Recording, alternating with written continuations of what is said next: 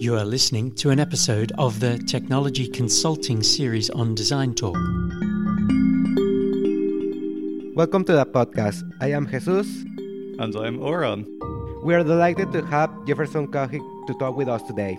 Jeff works in financial services technology transformation for EY. So you're very welcome today, Jeff, to Smurfit. Would you like to just start by talking about, maybe briefly, just on your general background within technology and consulting? Yeah, sure. So first of all, thanks, Alan, and thanks, Jesus and Oran. I'm actually really excited to be here. It's the first time I've done something in person externally for a little while. So thanks for inviting me, and hopefully you'll get something interesting from today. My background, I'm a computer scientist by trade. I studied in Trinity College. I started a career in banking technology. I started as a software developer and I worked my way through. I worked for large UK and US banks here in Ireland, then in the UK, and I spent 5 years in Asia. My work kind of started as development into project program management.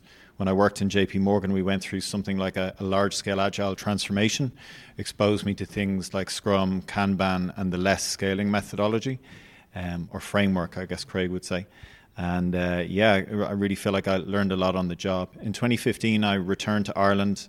I've been working for different consulting firms since then and really helping Irish banks in particular solve some of the most complicated problems that they have, technology enabled and technology related. So hopefully I've got some interesting experience and things to talk about today. So just before we dive into the questions, you mentioned Ireland and Asia. Just interestingly, were there any major contrasts you saw between like the consulting approaches between the two? Well, I was a banking technology employee in Asia. I've come to consulting relatively late in my career. I spent a decade working for banks in their technology departments. I feel all the richer for having, and I mean that experientially rather than financially, for having lived and worked in Asia for 5 years. I spent a year in Hong Kong. I spent a year in Singapore.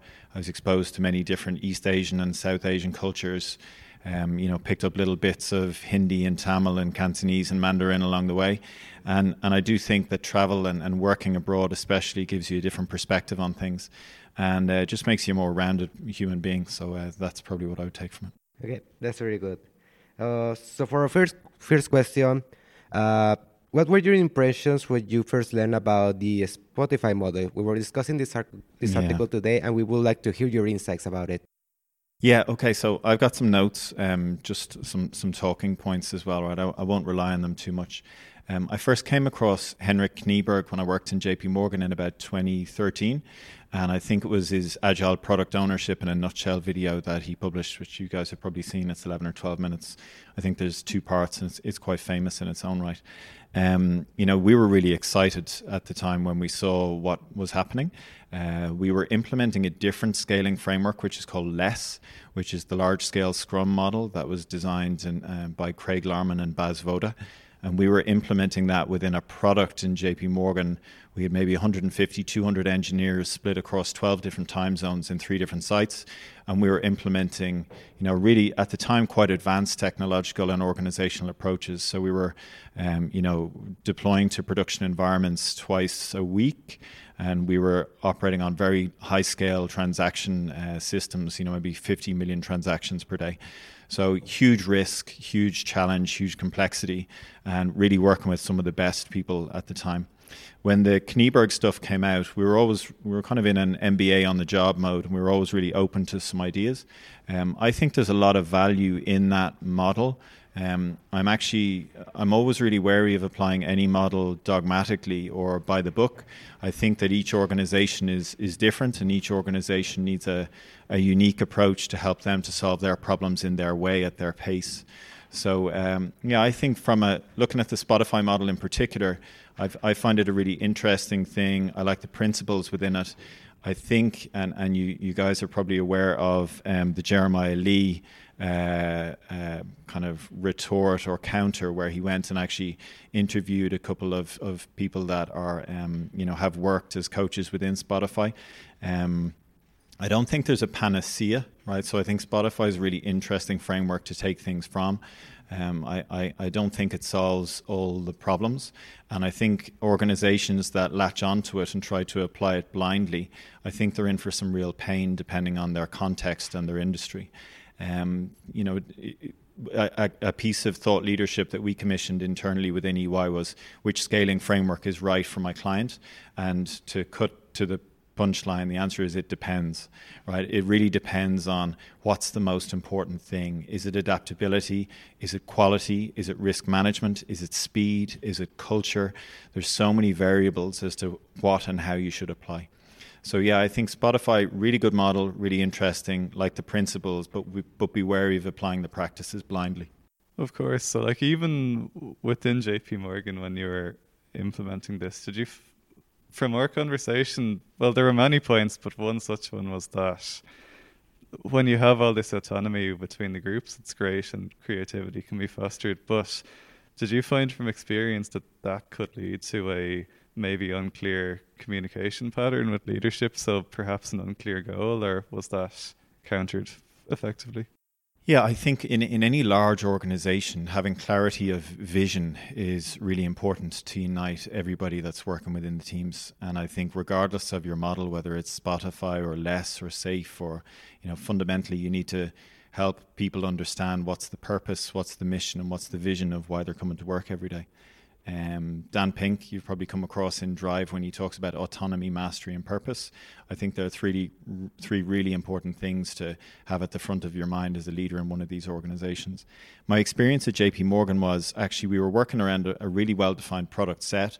We had some really strong product owners and product leaders, and we used the Less framework and some of the Spotify models to kind of segment the complexity. So the teams in Singapore took one wing of the product, albeit end-to-end slices. The teams in Delaware on the east coast of the US took another, and the teams in Mumbai another. So there are always ways to organize and to kind of divide up the complexity. And I think complexity and cognitive load is probably a key topic that I've spoken on in the past. But you need to have a human-centered approach and be reasonable with your engineering teams and everybody involved in your product. No one person can understand the tens of millions of lines of code that are associated with a large platform. No, of course. So it's about kind of organizing in the most sensible way that works best for the team that you've got. So you've mentioned that you like the team topologies approach. Yeah. Would you like to just dive into that, maybe from a context of how it differs from Agile and similarities, contrasts, how it might be a development on it? Yeah, sure. So for those that aren't aware, I'd recommend have a look at teamtopologies.com. It's a book that was published in September 2019. The authors are Manuel Pace and Matthew Skelton. I came across it actually through a conversation with a colleague that previously worked in ThoughtWorks, which is kind of a boutique agile thought leadership consultancy firm. There's an excellent book by a gentleman there, Sriram Narayan, called Agile IT Organization Design, and that I think is neatly complementing this concept, which is team topologies. If I was to summarize it, it's not an alternative to Agile, it's a different way to organize IT teams around problems. And fundamentally, it comes down to 4 different team types: stream-aligned teams, enabling teams, complicated subsystem teams, and platform teams. So no matter how messy an organization might be, what you try to do is you map each of your teams to one of those 4 patterns. And then there are exactly 3 interaction modes for those 4 teams. So the teams can communicate either in a X as a service or anything as a service model, which is effectively like defining team level APIs for interactions between teams, or a facilitation mode, or in a collaboration mode, which is something more longer term. So for me, it's a little bit of a Goldilocks kind of method where it's just enough definition to provide structure and to give guidance to teams and to maybe have reusable patterns and not have to explain everything every time to every team. But it's probably also got enough freedom in the definition to enable teams to innovate and to adapt. And I think if I was to draw a spectrum of scaling frameworks for the delivery of solutions, Something like SAFe, the Scaled Agile Framework, is probably on the right-hand side of the spectrum. It's quite prescriptive. It's quite program management heavy. If you're an engineer working within a SAFe method, do you really feel like you have space to innovate? Not sure. And then on the other side of that spectrum is probably things like Less and Spotify. And I would say the team topologies model is maybe something towards that end, but maybe a little bit, has a little bit of definition and structure, which is actually quite useful. So one of the things you mentioned about team topologies is that you are grouping into these 4 categories. Yeah. And that they interact in these three particular ways. Yeah. How, given that it's like some sort of clustering problem, we're trying to put like these members in this particular team, how can you measure the success of the current configuration that you have in terms of the teams and the interactions that happen between them? That's a really excellent question. So I think the idea of having retrospectives at a team level and at a product level are very, very important. And I think, Scrum would talk about doing that at the end of every sprint. Kanban recommends you do it frequently. You'll see retrospectives in the idea of Kaizen or continuous improvement incorporated in many delivery methodologies. And fundamentally, it comes down to having honest, frank conversations with your team members, but also it comes down to making sure that you're measuring the right things. Okay, so there's this phrase that says that which gets measured gets done. That can actually be a negative thing, right? If you start to measure things that are perhaps quantitative in nature or perhaps not value focused or not customer focused, you can end up focusing on things that are maybe interesting, but not the most important. So I think the idea of having a degree of autonomy, a degree of adaptation within the delivery method, albeit trying to apply some of the organization patterns that are defined, I think that's what you're really looking for there, and the idea of continuous improvement within it. So could you share any tips or approaches that promote communication across hierarchies and between teams? As you mentioned, like that there needs to be this honest feedback and honest communication. Like, can you share some ways to improve it?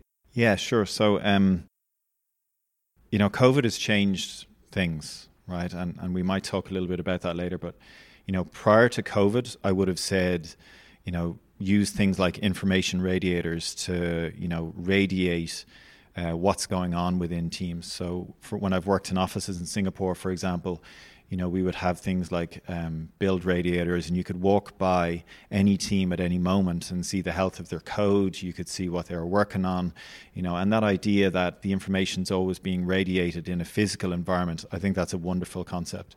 Since COVID, everybody's gone virtual. Everybody's working from home, and I think we're trying to find the best ways to apply technologies that enable us to do that in a clever way. I think it's really quite difficult, actually, because we're all bombarded with alerts and nudges and emails. And I'm sure as students here, you get plenty of emails.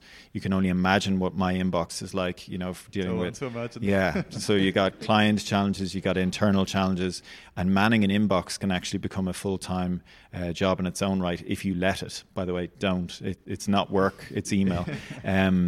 But I would say it's about trying to find a balance there. So some things, some principles, I would say, the ideas of chapters and guilds from that Spotify model, if I was to generalize that, something like communities of practice and the idea of having communities and sharing lessons, I think that that's something that is really important and remains even more important in a virtual world where lots of people are working from home.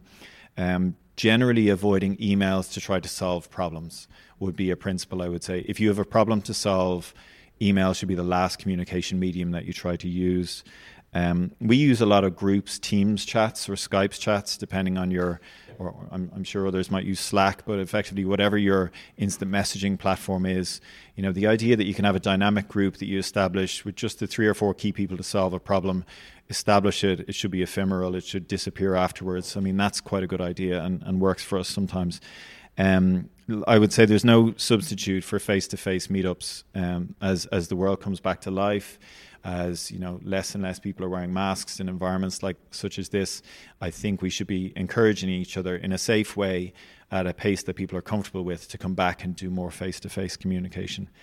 Even just on that, so you've probably come from an environment where you're still doing a lot of work virtually. So pre-pandemic, obviously these video communication services existed already, and I'm sure for a global company you would have been using them. But did pre-pandemic, did your day-to-day involve, or even for colleagues, did it involve a lot of traveling to the other places to keep those relations, or were you already virtual pre-COVID? The vast majority of people in my industry were not virtual pre-COVID. Now, it depends on your location. So there was this concept of being onshore versus being offshore. And what onshore really meant was you're in the same physical room as the client and you were helping them day to day. And what offshore meant was you were generally in a different delivery center, perhaps in India, in the Philippines, or maybe somewhere in Eastern or Central Europe. And that, somehow there was almost like a tiering, within the client's mind. That is because people display proximity biases, right? And people, the nearer you are to someone, the more trust you identify with them. So there was probably a two-tier system within consulting where onshore was regarded as higher value and offshore was regarded as maybe commodity. One of the things I've observed, especially over the last 2 or 3 years, is that's totally changed. That actually we're all working from home, or we're all offshore, or whatever way you want to think about it right now. And I work with EY, and within EY, we look at our global delivery centers, not as places to kind of do cost arbitrage or to drive down costs, but really to bring in global sets of skills that are almost impossible to identify in the local market, whether that's technical skills, domain skills, or skills specific to a problem. Interesting. Thanks so much. Okay, so just to move on to, we're talking about these different forms of agile and different methodologies. Yeah. From your experience, how do we go from like day X, we don't have it, and then day Y, it's there? Like, how does this actual process of starting it work? Is that difficult to implement the change, or does it take importance of the communication from management to say, this is what we need to do, or is there any specific insight on that? Yeah, loads of thoughts, right? You've probably studied the Cynefin model, so David Snowden, complexity theory, Cynefin. Okay, perhaps one we can do a note later. But in the Cynefin model, it separates all problems in the world, or that you will encounter, into 4 different categories. And I think it's obvious, complicated, complex, and chaotic. But anything to do with humans really tends to be in the complex or chaotic quadrant. And that means that any question like the one you asked me, a grown-up answer really has to start with the words, it depends, okay? And that's really annoying, right, when you ask someone a direct question and you're looking for an answer, but the answer is, well, it depends. It depends on the context. So I thought of a couple of notes on this topic, right? So there's a good book by Simon Sinek, which is very accessible, which is called Start With Why. And I would really recommend people read that book and understand what's behind it. But when you have a conversation with a client or with a company and they say, we want to go on an agile transformation, you really need to start with asking the question why. And then you need to keep asking the question why to really figure out what is it that they're trying to get at. I think what you can then do is you can kind of co-create a vision, right, that says, okay, we understand why we're doing this. What does good look like? And trying to bring that to life with some stories is actually really effective. So what will it feel like in this new organization when you are, quote unquote, transformed? I'll put an asterisk on the end of that because, we're never done transforming. But we've used approaches like, articulating a day in the life. So what will a day in the life feel like for a customer, for an engineer, for an executive within the company, and trying to bring that to life because, we're kind of built for stories, right? So I think that's one thing we can do. The other thing that's very useful is to do a bubble sort. So you've probably come across many different sorting algorithms, but a bubble sort on maybe what are the most important things to the key stakeholders. So for example, is speed more important than quality? Is risk management more important than speed? Is innovation more important than everything? Because if you say to an exec or a team of people, which of these things are the most important, the first thing you'll see is a real divergence in opinion, right? Because we all have our own priorities. So helping an exec team within a client get a view on that can be really useful. The other thing that it can do is there's a phrase that says, if everything is equally important, then everything is equally unimportant, right? So if you can really force the client to say, these are the priorities, that then informs you maybe which framework or which methods or which patterns might be the right ones to try. And I think, in a complexity model, you need to try things and you need to fail fast, you need to learn, and then you need to adapt. Two other things that I'd say on this. There's a concept of a magnet model, which is you start with a pilot or you start with something small, you prove out these concepts, and you use empirical evidence to show that that is valuable, to show that it's better, and you kind of build a bit of a brand around the new thing. And what that can do then is you can start to pull in additional teams or additional services or additional capabilities, and that can be a way to expand through the organization in a kind of organic bottom-up way. And the last thing that I would say is about engineering excellence. Okay, so if you don't have engineering excellence within an organization, the chance of you being able to truly transform and to really apply one of these agile or newer delivery methods, you're heading for a failure, right? So you need truly modern architecture, modern engineering, and high degree of quality and high degree of focus on building the right thing and building it right the first time. If you have all of those things with some strong leadership, I think you could be onto a good path. But you can see it's a complex question when it needs complex answers. And it depends. It depends. So, as you mentioned, we are really very chaotic beings. And one of the things I really want to dig up a bit is we are talking about finding the why, answering the why. Yeah. But what happens when the people don't want to answer the why? That you find resistance between the peers, within these teams trying to implement Agile? And also, what happens when they want to answer a why that is too complex, like the why of life, everything in the universe? How do you manage this kind of resistance and expectations between a company? Yeah, I think you just have to do it one person at a time, one conversation at a time. Really just try to understand people, understand their drivers, understand what they're getting at. There's no magic wand for resistance. There's no magic wand for confusion. I think you just have to encourage robust, honest, transparent conversation. I think the other thing to do is to understand how people are incentivized, because generally as humans we behave in a way that we are incentivized to. So, for example, within an exec team, understanding bonus structures, understanding OKRs or KPIs or these things that are set at an individual and organization level, I think they're very important to help you tease out some of those things. But and any problem to do with humans is complex and is hard. And, in some senses, the technology is kind of the easy bit of it, right? Because it's more, it's binary, unless we're going to go into quantum or some other. You can understand machines, but you cannot understand people.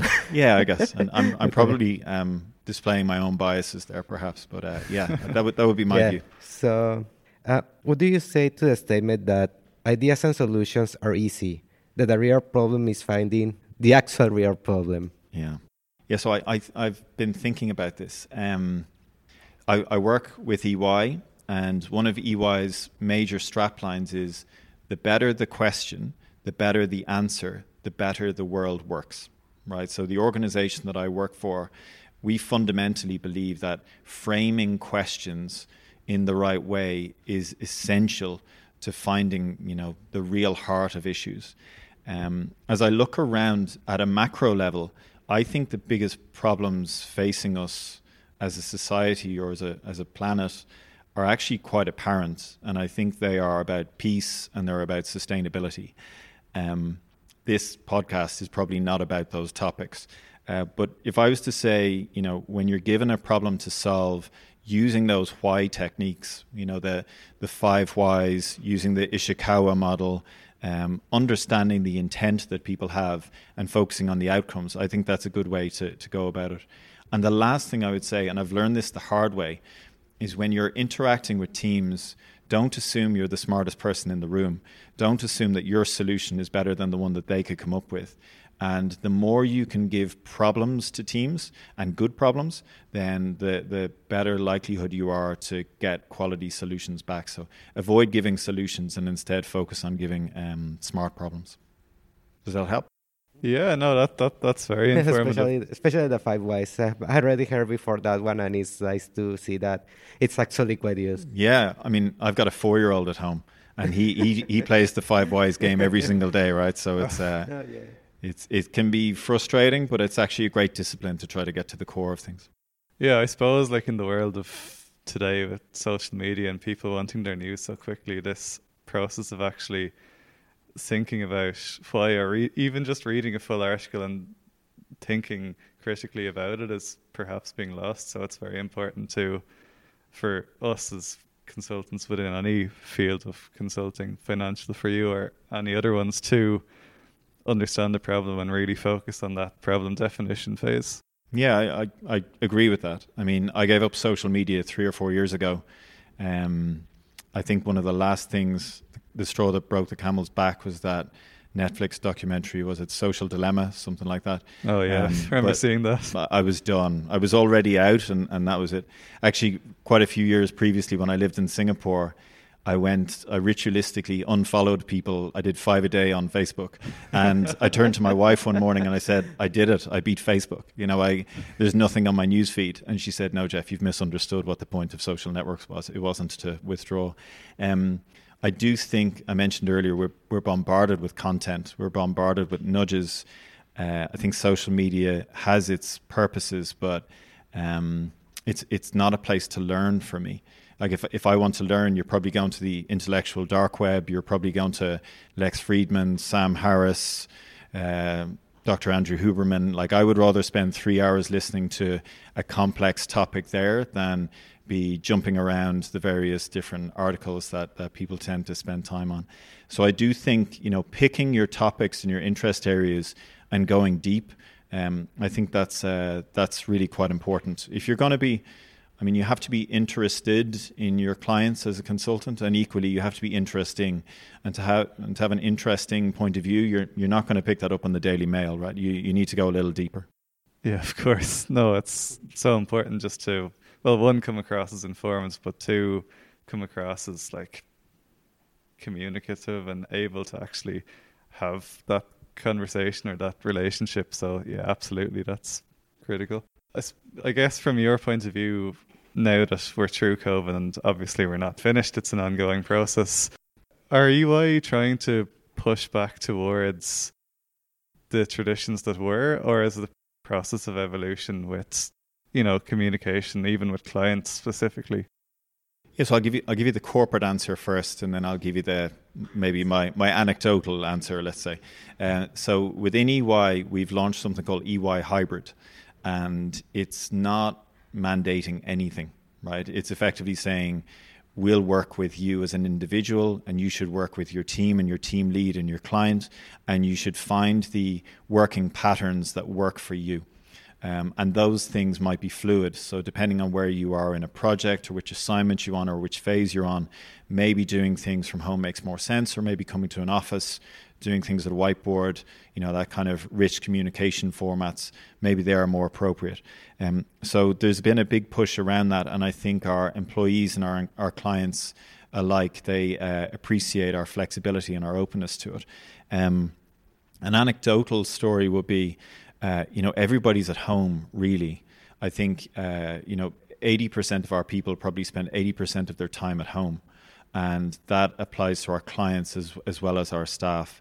I would observe that people are working harder to produce probably the same output. And, so that means people are spending maybe an extra 4 hours, 6 hours a week to get to the same outcomes. That's probably driven by there's so much less informal communication.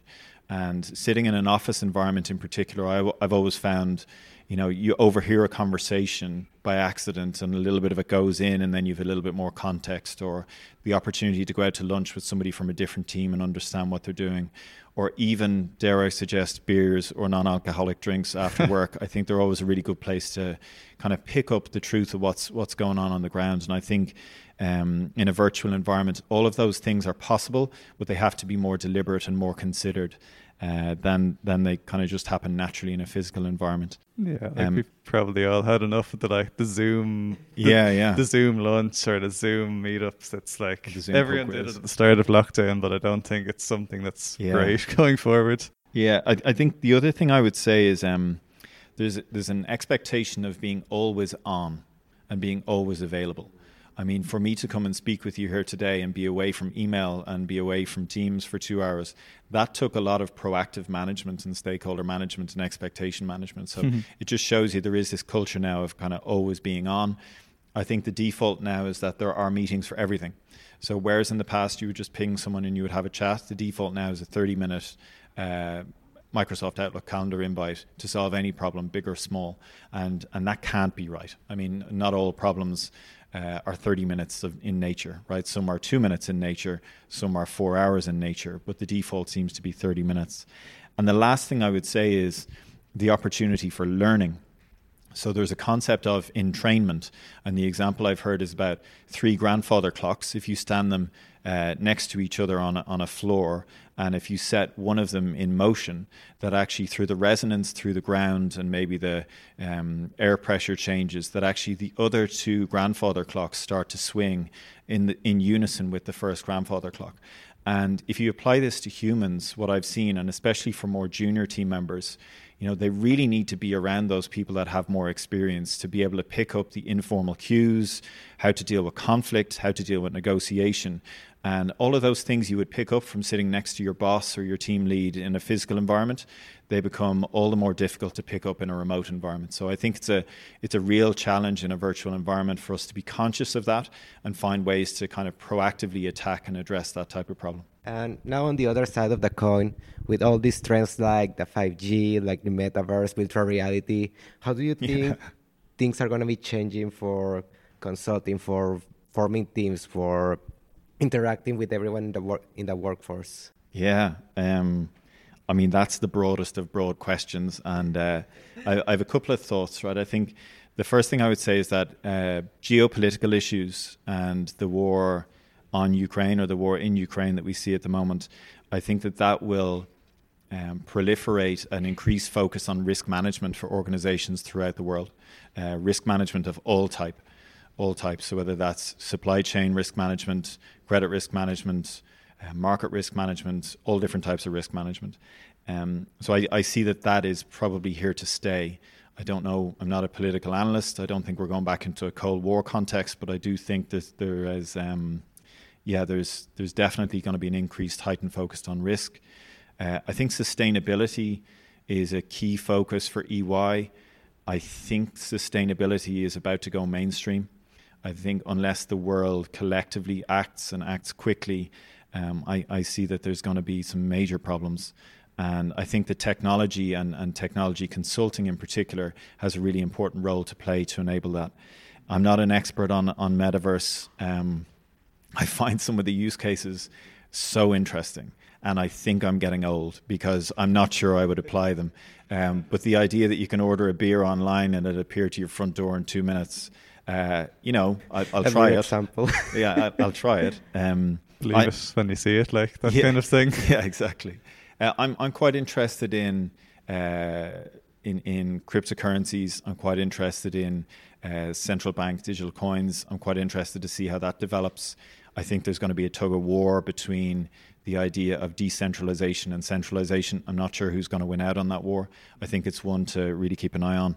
And then thinking about the post-pandemic and maybe a little bit about you all, I think work habits have changed fundamentally.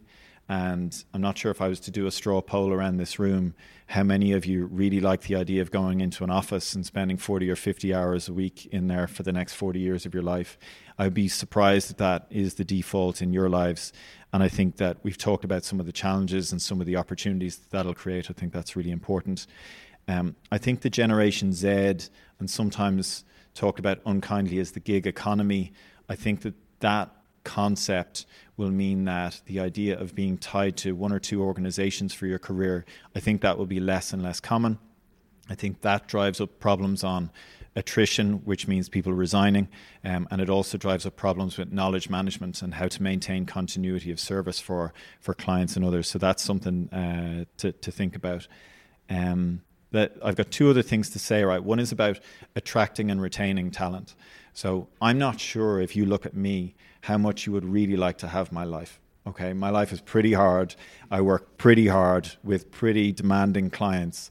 But I think it's so important that whether it's consulting or technology consulting or financial services, that we continue to be a really interesting, attractive industry, and that we focus on attracting and retaining and developing top talent, like the talent that I see here in front of me today. And the last thing that I would say on this topic is that I think learning is absolutely key, right? You all are here, you're learning in a formal setting. I think we all need to really transition to that model of being lifelong learners. It's something I've spoken about before. So I'm halfway through my own technology MBA that I'm taking with EY at the moment. I'm doing that for my personal development, but also to set an example to show our people that lifelong learning is truly important. There used to be a phrase that said the big fish eat the small fish. I think the modern application of that is that the fast fish eat the slow fish. So for all of you and for all of us, I think we need to be the fast fish, and we need to learn faster and better than anybody else out there. Honestly, that's really fascinating, especially because since we are coming from technology business background, we sometimes often forget how real world aspects like climate change, geopolitical conflicts can really affect us indirectly in many different ways. Yeah, for sure. I mean, I think as a consultant, you need to be really focused on what are the macro things that are impacting your client. Because what you can do is you can be their eyes and ears on the ground. Sometimes if you imagine you're a CIO or a CTO for a bank, you've got a full list of problems in front of you that you need to try and solve. Maybe the last thing you're thinking about is, how is sustainability going to drive electricity prices, going to drive my data center costs? Should I be accelerating our move to cloud? And that's a frivolous example. Like, there are so many things that are out there that could influence strategy and influence roadmaps. So I think as a consultant, you need to be interested in the world around you, and that will in turn make you more interesting to your clients. I think we're almost running out of time, but I just want to ask one thing just to wrap everything up. Sure. You mentioned all of the principles of the Agile model and from Spotify. What will be the top principle that you will suggest to us to keep in mind always? What would be the one that you will try to maintain? Yeah, that's like picking your favorite child, isn't it? That's a Hobson's choice kind of thing. I do think being able to respond to change over following a plan, I think that will become increasingly important in an increasingly chaotic world. That's not to say plans are not valuable, but I think the idea that we, as humans and as teams and as technology platforms, the idea that we're ready to adapt to whatever the world throws at us, I think that's probably the thing that I would say springs to mind. So EY is a learning organization, and I would strongly recommend, as you look to the next phase of your careers, think about joining an organization that is a learning organization. I think that's what will help you be that fast fish I talked about. Okay, great. Well, it was a pleasure speaking to you, Jeff. Thank you for listening. The music is Impulse by Ben Prunty from his album Chromatic T-Rex and used with his permission.